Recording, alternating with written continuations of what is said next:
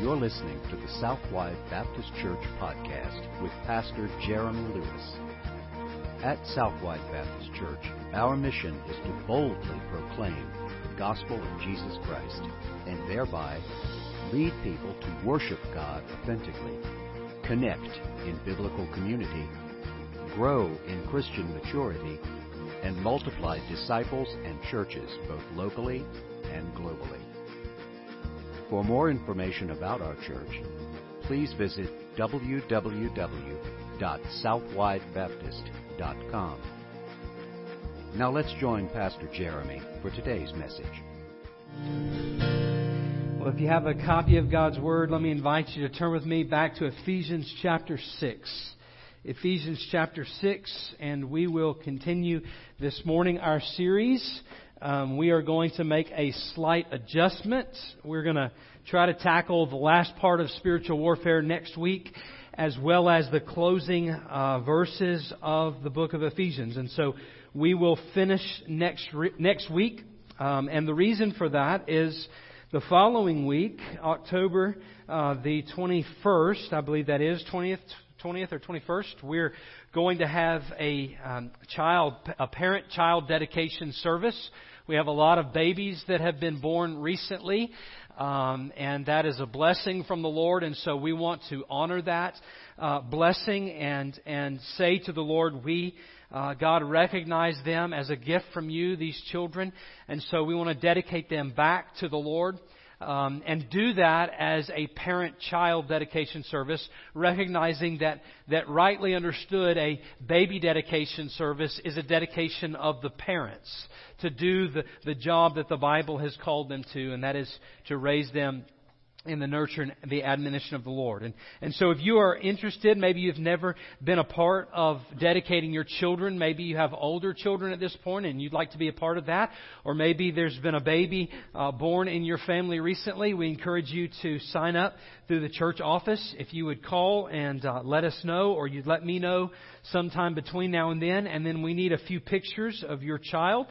We want to do the ooh and ah moment, and for some of us, it's the weeping, tearful moment like we had yesterday in the picture deal. But it just happens. We have children, and we adjust, and it's just an exciting thing to be able to do what the Lord has called us to in their lives. So we're going to look at the second part of Christian warfare, the gospel in Christian warfare this morning, and then finish it up next week, even as we finish up the book of Ephesians.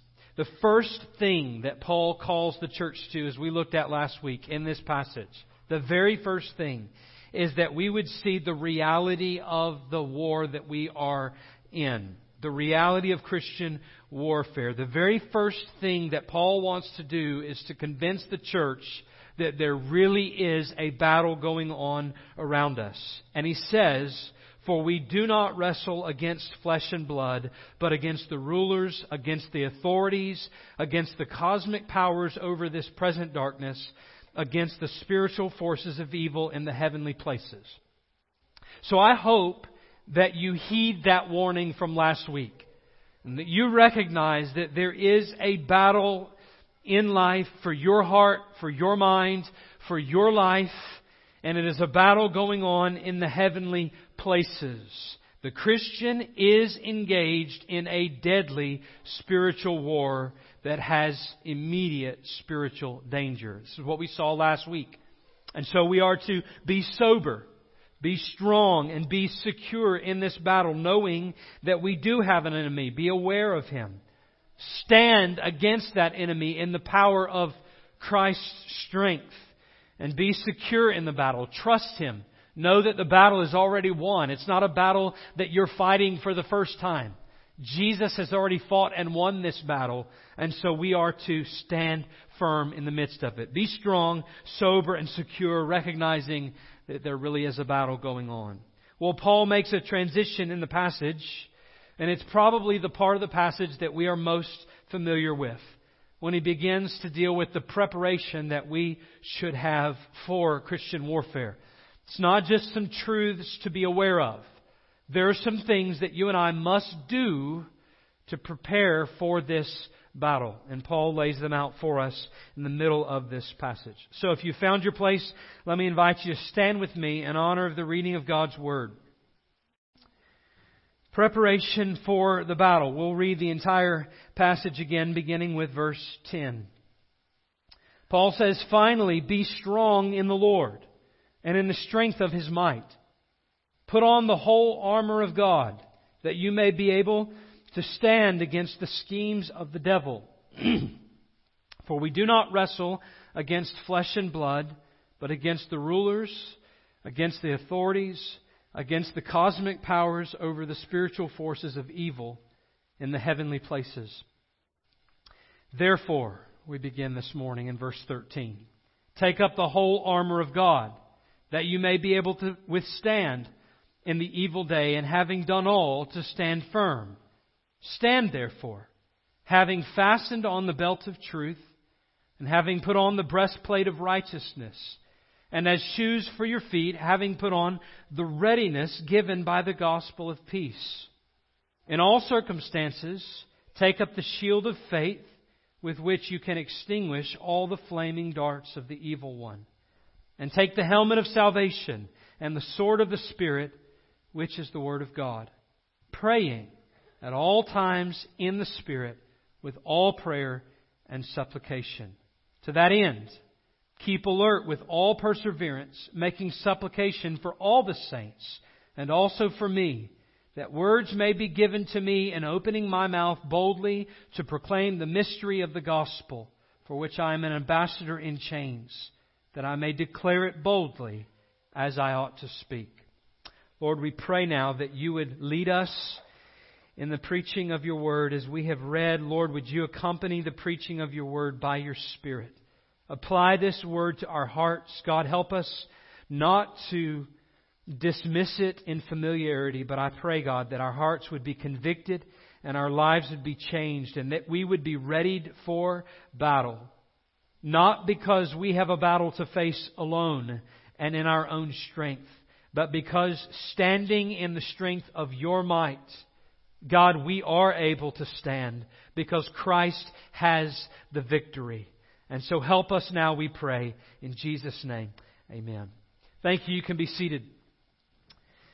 And so, yes, the Christian is in immediate spiritual danger because we are engaged in a deadly spiritual war. In the late 1940s, there was a boat that was created. A ship, in fact. The United States government commissioned a man by the name of William Francis Gibbs to work with the United States Lines, a shipping company, to construct an $80 million troop carrier for the Navy. Some of you may be familiar with this ship.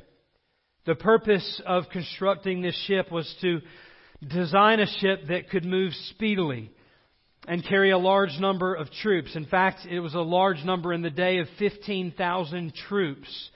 And it was purposed to carry those troops during times of war. It was a battleship, so to speak.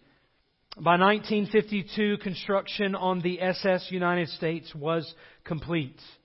The ship could travel at 44 knots. And those of you that don't know nautical miles like I don't, it's 51 miles per hour. And this ship could steam 10,000 miles without ever stopping for fuel or supplies. She could outrun any other ship and travel nonstop anywhere in the world in less than 10 days. The SS United States was the fastest and most reliable troop carrier in the world. Here's the catch. The ship never carried any troops, ever. At least not in any official capacity. The ship was put on standby during the Cuban Missile Crisis in 1962, but otherwise she never used any of all of that capacity by the U.S. Navy. Instead, the SS United States became a luxury liner for presidents, heads of state, and a variety of other celebrities who traveled on her during her 17 years of service. As a luxury liner, she couldn't carry 15,000 people. Instead, she could only house just under 2,000 passengers.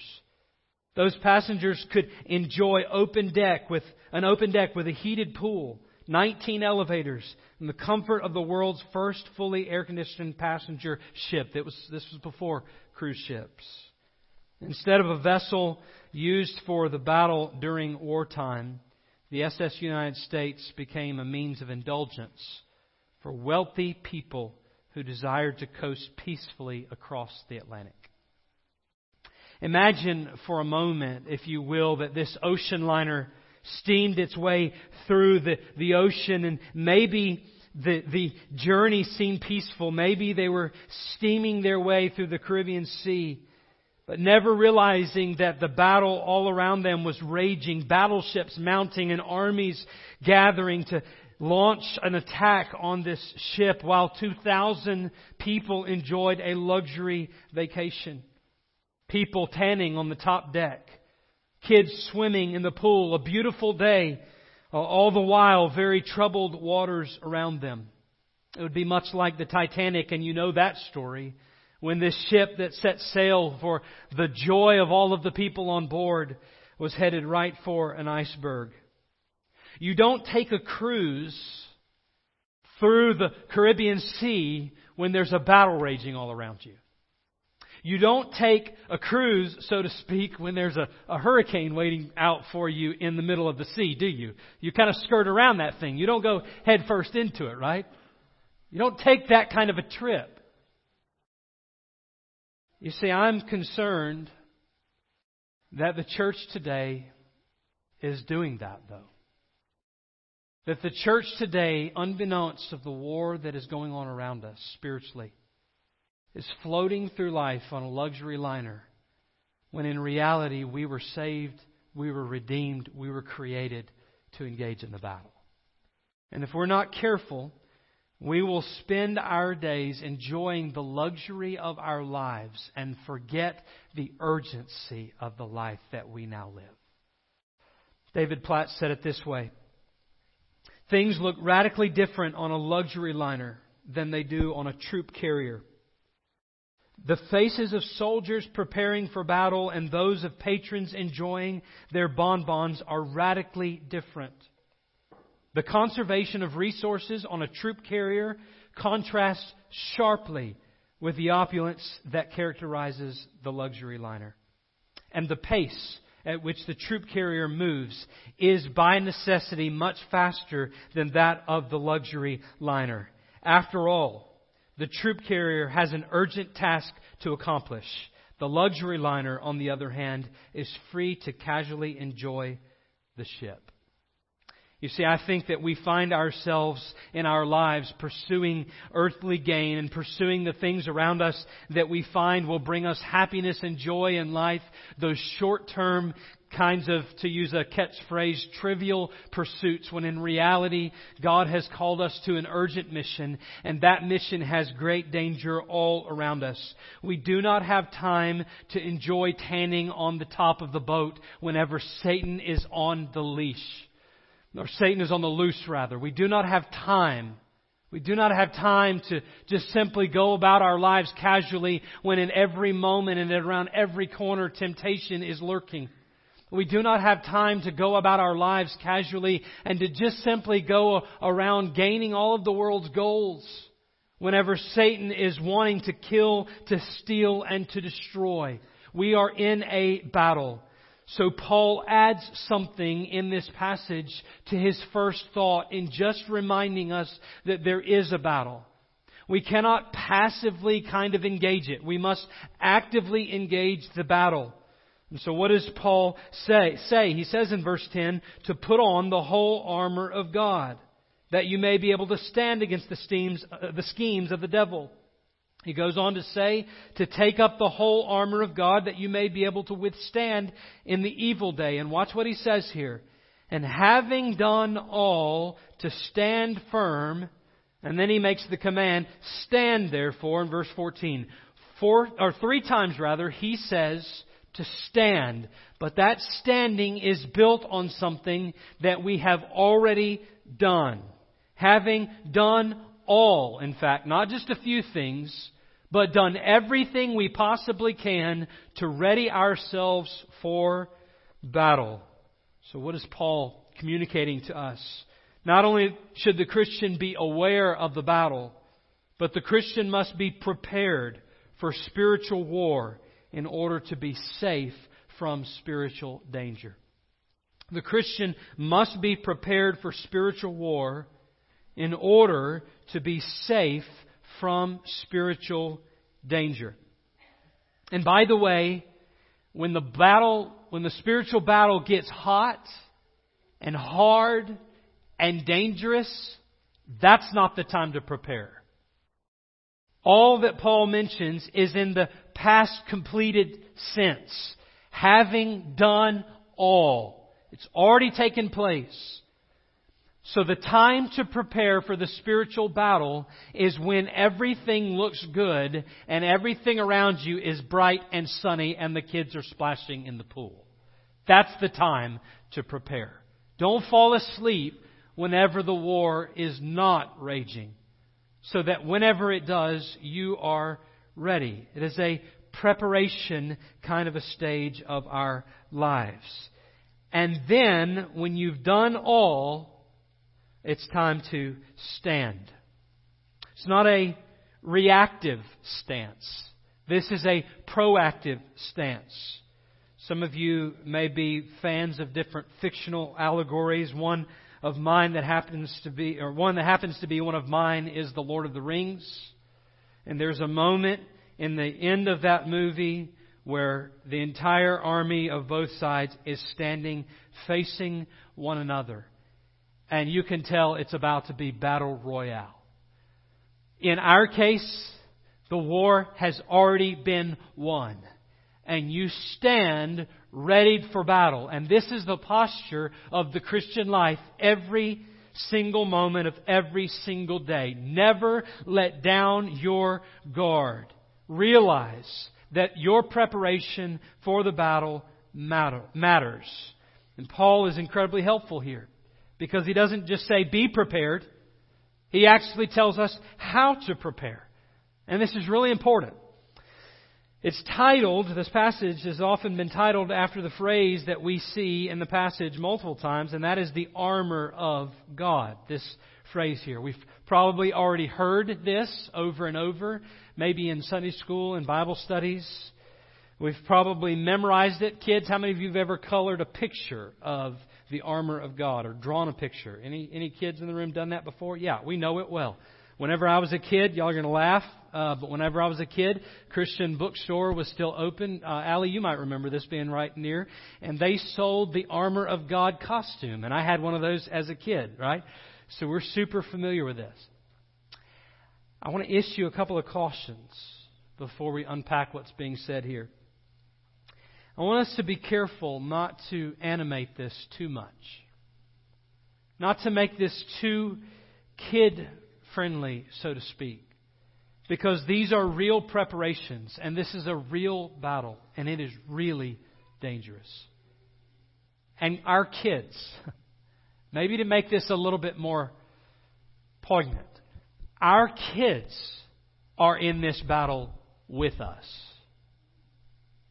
Every day. By our sides. And the enemy wants them. And us. And he is willing to stop at nothing to destroy our lives and our families and to rob us of the joy of God in our lives. And if he could, to snatch us right out of the hand of God. It is a serious, serious matter. Real preparations are mentioned here. And the second thing, let's always be careful that familiarity with a passage does not lead us to apathy against that passage, where it just simply stops speaking to us and we just dismiss it because we already know that and we move on. I think that maybe this is one of the most dangerous places to do that. Because the moment that your pride rises is the moment the enemy is ready to bring you down to a crashing fall. So, How do we prepare for the battle? Paul gives us 7 different things. 6 of them we are to arm ourselves with. 6 of them he ties to actual physical weapons and armor. One of them he sums up at the end, and it is not one that should be left out, but it encompasses all of the others and how we should understand doing them. And so, 7 different ways we should arm ourselves for the battle. Number 1, arm yourself with truth. Arm yourself with truth. And so you're there in the passage. These begin in verse 13. Therefore, take up, well, really in verse 14, but we'll start in verse 13. Therefore, take up the whole armor of God, that you may be able to withstand in the evil day. And having done all, to stand firm. Stand therefore, and here's the armor, having fastened on the belt of truth. Having fastened on the belt of truth. This is not a belt like you might think of in our day where you put your belt on. This is a belt that was under the armor. The Roman soldier would wear a belt that looked more like a leather apron than a belt. He would place that underneath his armor. It was a protective device that protected his thighs in battle. Some of you have seen pictures of Roman soldiers with these things dangling beside their legs that protected their thighs. It's a picture of protection. It wasn't something that held up the rest of the armor as much. And yet it was something that was fastened securely. We know that they were to fasten it securely. We see that picture in Luke 12. You remember the story of the father coming and girding up the loins of his robe. He's girding himself to run vigorously. It's the same kind of a picture. In this case, it's a readiness for battle. And what Paul says is that we, like the Roman soldier, should prepare ourselves for battle by tightening up this belt of protection. We are to gird ourselves with truth, arm ourselves with truth. It's a foundational piece of armor. The idea of fastening it securely.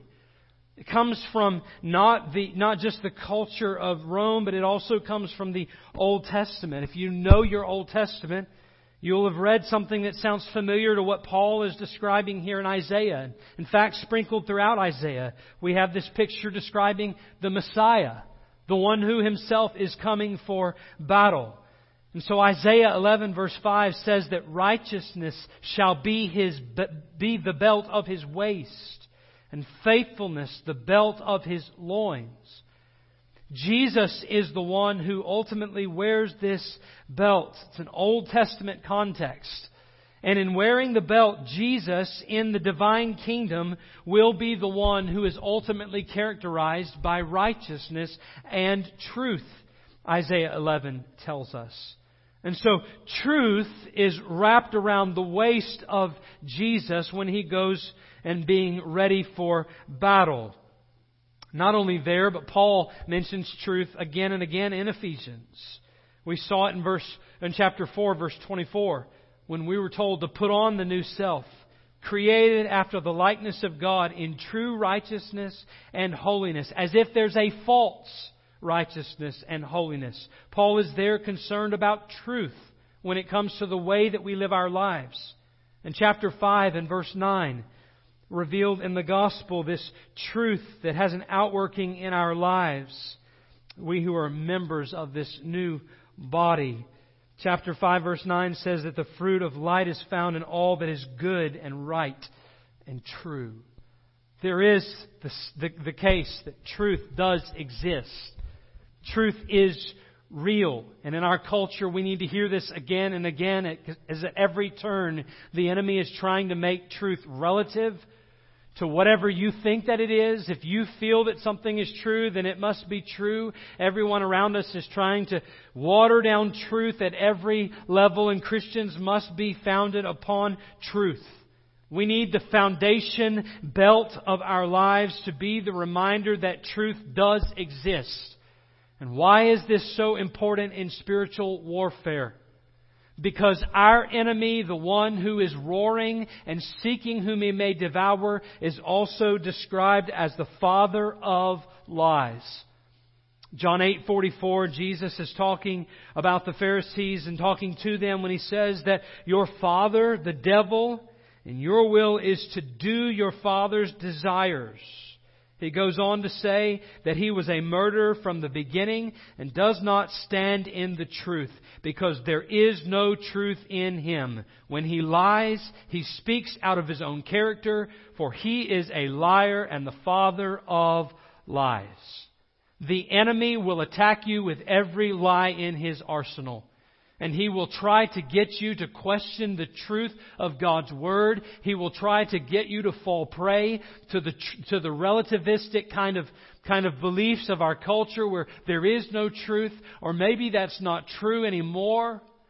The enemy will try to get you to believe a lie in philosophy. He will try to get you to believe false theology. He will try to get you to believe false emotions. He will try to get you to believe falsehoods in your relationships. He wants you to believe non-truth.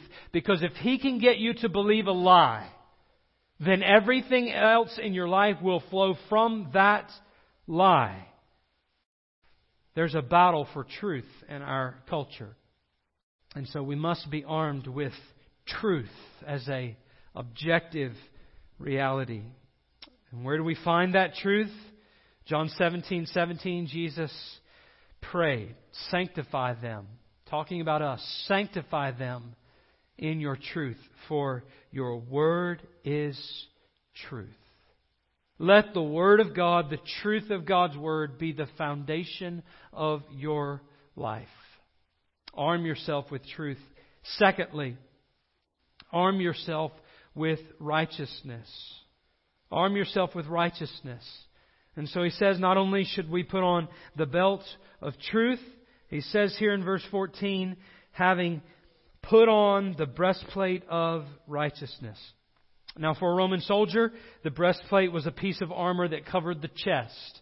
Some of you have seen that in movies, or maybe you've seen it in other places, and it was to protect against anything that could come against them as a blow, as an impact, or anything that could come against them as an arrow. It was to protect all of the vital organs of the soldier. And Paul uses this language, but it's interesting that, again, it's not only rooted in Roman culture, it's also rooted in Isaiah chapter 59 and verse 17. Isaiah 59 verse 17. He put on righteousness, again describing Christ, as a breastplate and a helmet of salvation on his head. He put on garments of vengeance for clothing and wrapped himself in zeal as a cloak. I was having a conversation with Miss Janet Brown this morning, and I love this. She said to me, Pastor, the Old Testament, I said, we're going to be done with Ephesians soon. And she said, where are we going? I said, I think maybe we'll go to the Psalms for a little while and then maybe the book of Ezekiel. And she said, oh, good. I'm glad. I love the Old Testament. It's just as important as the New Testament.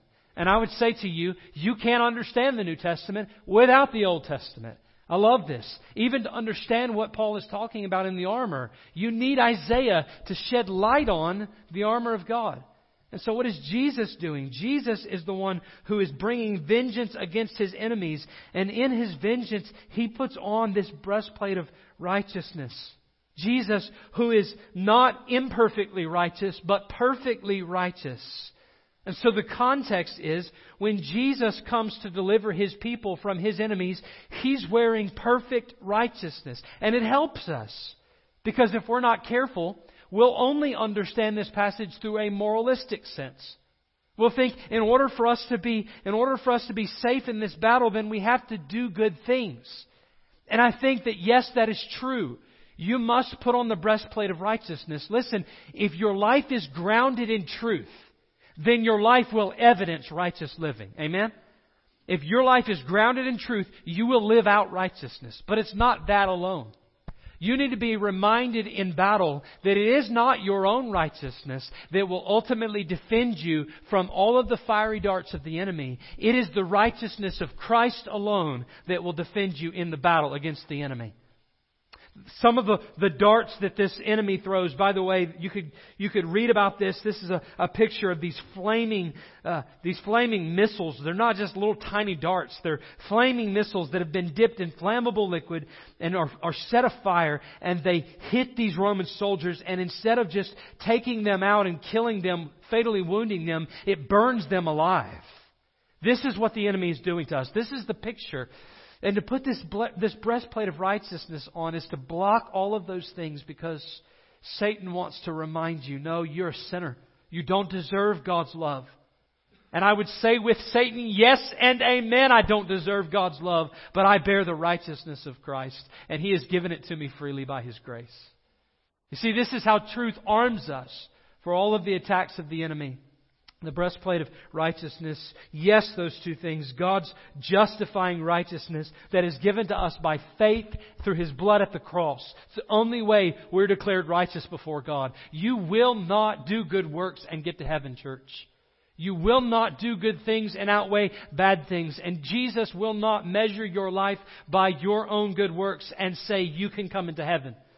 Our work will be measured only by the work of Christ. Our lives measured by the work of Christ, and He is perfectly righteous, praise God.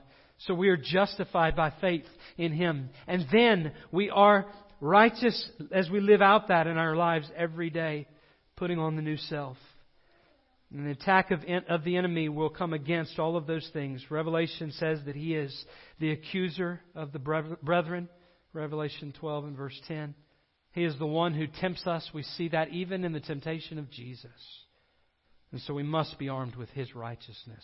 Live out His righteousness and trust in His righteousness as our merit. Third, we must be armed with the gospel. Arm yourself with the gospel. So the Roman soldier would frequently wear this boot, and this boot would cover their foot. It was used explicitly in battle, this kind of weapon that they would use, but it wasn't explicitly a war weapon. It was to protect them, to protect their feet, especially on long marches. And Paul does not refer directly to believers wearing the footwear, because that's not his focus. His focus is on somehow this gospel in battle impacts what our feet do. You see, that's kind of weird. A weird thought. I thought the gospel was all about your heart and you trusting in Jesus. Well, it is. But what does it do with our feet? Well, again, we have to turn to Isaiah to get the picture. So Isaiah 52 and verse 7. How beautiful upon the mountains are the feet of him who brings good news. What does the gospel mean? Come on. Good news. Who publishes peace, who brings good news of happiness, who publishes salvation, who says to Zion, your God reigns. It was a picture of this announcer, this messenger running across the mountains, and in a poetic kind of sense, hearing the drumbeat of his feet as he ran across the mountains, and this anticipation of Jerusalem, that there was going to be good news coming. And the same kind of way, Paul quotes this in Romans 10, reminding us that there's all kinds of people now preaching the good news of the gospel, and how beautiful are the feet of those who bring good news. This gospel of peace. What Paul is doing here is he's reminding us that there is an offensive kind of tactic in this battle, but it's not one to destroy our enemies. That's Jesus' job. Watch this. It's one to love our enemies and to bring the good news of the gospel. Right? So you're having frustration in your life because people are treating you in a way that is ungodly. Preach the gospel to them. You're having a hard time in your marriage and your spouse becomes your enemy. Preach the gospel to them. Preach the gospel to yourself. Remind yourself that the gospel is good news. You see, in the midst of battle, when Satan wants to absolutely wreak havoc in every area of our lives, we can be reminded that we have good news. And that although the battle rages hot now, that this is the gospel of peace. Jesus has brought down the middle wall of separation between us and between our brothers because of the blood of His cross. More than that, He's brought peace between us and God, who were His enemies, and the battle is already over. Jesus has won. And so you trust in the gospel. Arm yourself with the gospel. It's not the battle of destruction. It's a battle of salvation, a battle of peace. And so that leads to this salvation in the fourth point that he makes. The fourth thing that we're to arm ourselves with faith. Arm ourselves with faith. So he uses the term shield of faith. And again, a Roman soldier had two shields. One that was kind of an easier one to carry, where he could maneuver in a tactical kind of sense, and he could ward off the enemy. But the other one was this massive shield that he could hold up. Some of you have seen this in the movies. He could hold up. It would cover him from head to toe. And they could get together and they could put these shields up and it would form a wall. Some of you have seen that. And so it is the shield of faith. And by the way, the way the language is phrased, the shield itself is the faith.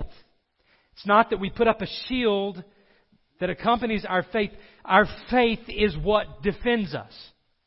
Whenever we stand before the enemy and he reminds us that we are sinful and that we don't deserve God's love or any of those things, we remind him that our faith and our trust is not in our own righteousness, but our faith is in Jesus.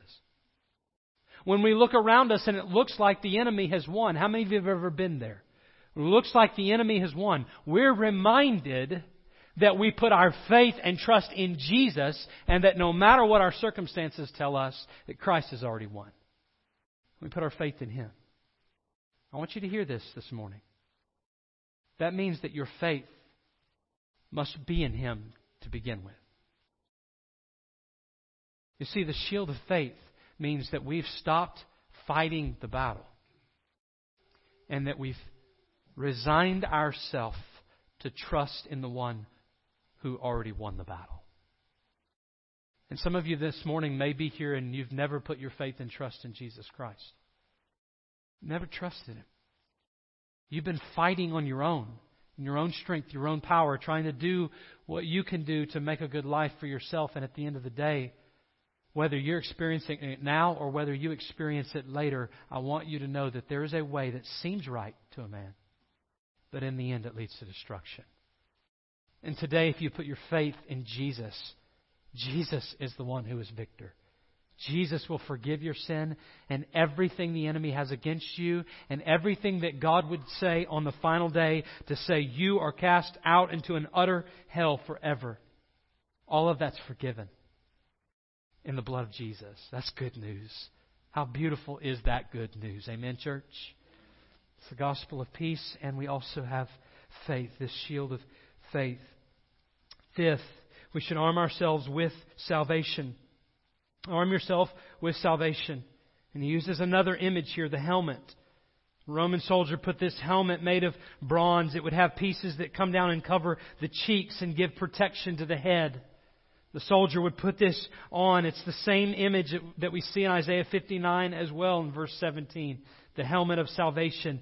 Jesus wears the helmet of salvation as He comes to save His people. And we wear the helmet of salvation as a reminder that we have been saved and that Jesus ultimately is saving us. You can run out into the battle. What if you could know the end from the beginning? What if you knew that this hurricane was never going to touch you? What if you knew that there were battleships all around you, but they couldn't hit? What if you knew that you could go out into the battle and you knew that you were untouchable because of Christ, as long as you put your trust and your faith in Him? See, if you knew that, it's the helmet of salvation is protecting you. You know that Christ saves. And He saves just at the last moment when you think all hope is lost. And God has a way of doing that. Oh, it's beautiful. It is beautiful. At your weakest, darkest, lowest moment, Christ comes in and says, yes, I have you. Because at that moment, your faith is strengthened. At that moment, you look only to Him. He is the one who saves. We see that over and over again in the Psalms. I wish we had time to turn there this morning, but again and again, it's almost like at the end of the battle, here comes Jesus riding up over the hill, ready to save His people. And every time He's there. Every single time. Arm yourself with salvation. Sixth, we're almost there. Number 6, arm yourself with the Word. Similar to truth.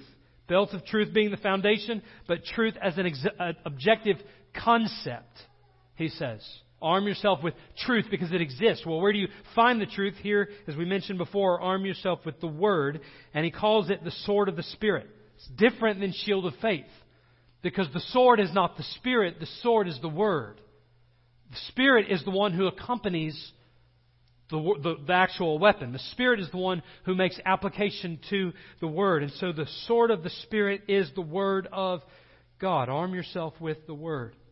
Short-handled sword in combat that was used as an offensive weapon. By the way, it's the only mention of an offensive weapon in the passage. Only mention. The only time that we are on offense is when the Spirit of God is wielding the Word of God from the mouths of God's people.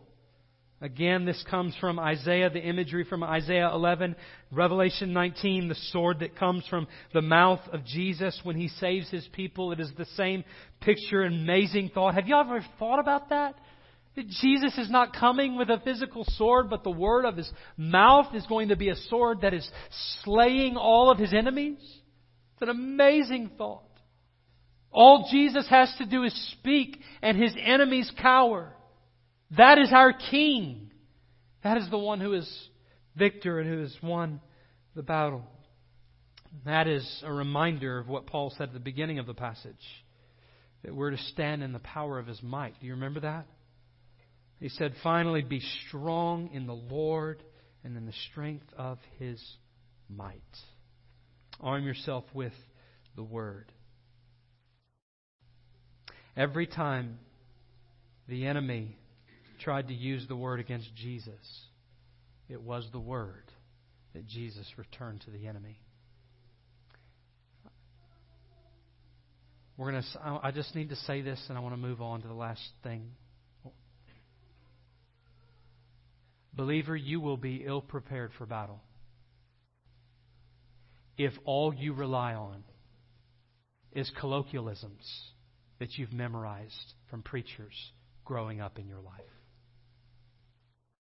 You need the Word of God. Get into His Word. Know His Word. Love and memorize His Word, because there is no other weapon. It's the only offensive weapon to the enemy. Only one. All you have is the Word. So know it. Know how to use your weapon. Here's the last thing and we'll close. Arm yourself with prayer. See, Paul does not mention this one in the same way he mentions the others. He doesn't align it with another weapon, and I think that that's because it's to be applied to every other weapon. When you are clinging to truth, you are doing so prayerfully. When you are arming yourself with righteousness, you are praying through being righteous. When you are arming yourself with the gospel, you're praying, Jesus, remind me of what you've done in the gospel. You're praying for faith. You're reminding yourself of praying, God, thank you for your salvation, that you will win this battle. Thank you that you've given me your word. All of these things are bathed in prayer. It's what Paul says, praying at all times in the Spirit. And the way that is structured is attached to everything else we've seen so far. Keep praying, keep praying, keep praying. Praying in the Spirit with all prayer and supplications. The fact that he mentions it twice almost doesn't even make sense in our language, but it's there for emphasis. Praying at all times in the Spirit with all prayer and supplications. In other words, I'm really concerned that you keep praying. Be a praying person. The Bible says that we do not wrestle against flesh and blood, but against the rulers and against the authorities and against the cosmic powers over this present darkness, against the spiritual forces of evil in the heavenly places. If you are depending upon your own weapons, your own strength, your own righteousness, you will fail. Paul said, for though we walk in the flesh, we are not waging war according to the flesh. He says that the weapons of our warfare are not of the flesh, but have divine power to destroy strongholds. Church, if you put on the armor of God, the full armor of God, you will be able to withstand the enemy. And on that day, when all things are measured out, you still will be standing in truth. Trust in Him, in the strength of His might and His power, and take up the whole armor of God that you may be able to withstand on the evil day, and having done all, to stand. Would you bow your heads with me all across the room? So we move to our time of invitation. Some of you need to come and spend some time in the prayer that we just talked about. Lord, help me. Help me in the midst of what I'm facing to trust in You again. Some of you have grown weak in the battle, or you've been trying to do it on your own, and you just simply need to surrender to the Lord again. The one who is fighting for you, the one who is your rear guard, the one who goes before you in battle, the one who is sovereign over all of His enemies, and the one who will ultimately crush every enemy under His feet. Today you need to trust in Him again.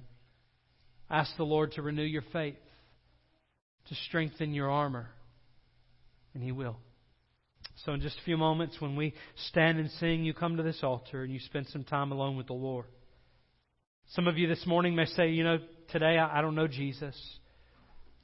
This battle I'm facing on my own, and I want to know Christ. I want to be on the winning side. I need to be forgiven of my sins. I need a Savior. God, would You save me? And today, if you will come from where you're seated, and you'll come to this altar and you'll cry out to a holy God, the Bible says that all who call upon the name of the Lord will be saved. And so you come in just a few moments. When we stand, you step out of the seat where you're sitting, or the place where you'll be standing, and you come and you say, today, Pastor, I want to trust in Jesus. Will you help me? And I'll help you. I'll tell you what the Word of God tells you about how you can be saved. Others of you in this room have other needs in your life, and you need to come and pray or make other decisions in this room. I want to encourage you that today's the day. Today's the day to respond to the Lord in obedience. So as we stand all across the room, I'm going to pray. As you're standing, I'm praying. And today you come. Lord, I pray that You'd have Your way in this place. And God, that our hearts would be aligned with Your heart as You've called us to obey Your word. And God, we ask these things in Jesus' name. Amen. You've been listening to the Southwide Baptist Church podcast with Pastor Jeremy Lewis. For more information about our church, please visit www.southwidebaptist.com. We also invite you to connect with us on Facebook, Twitter, or Instagram by searching for Southwide BC. Thank you for listening, and may you continue to worship, connect, grow, and multiply as you follow Jesus Christ.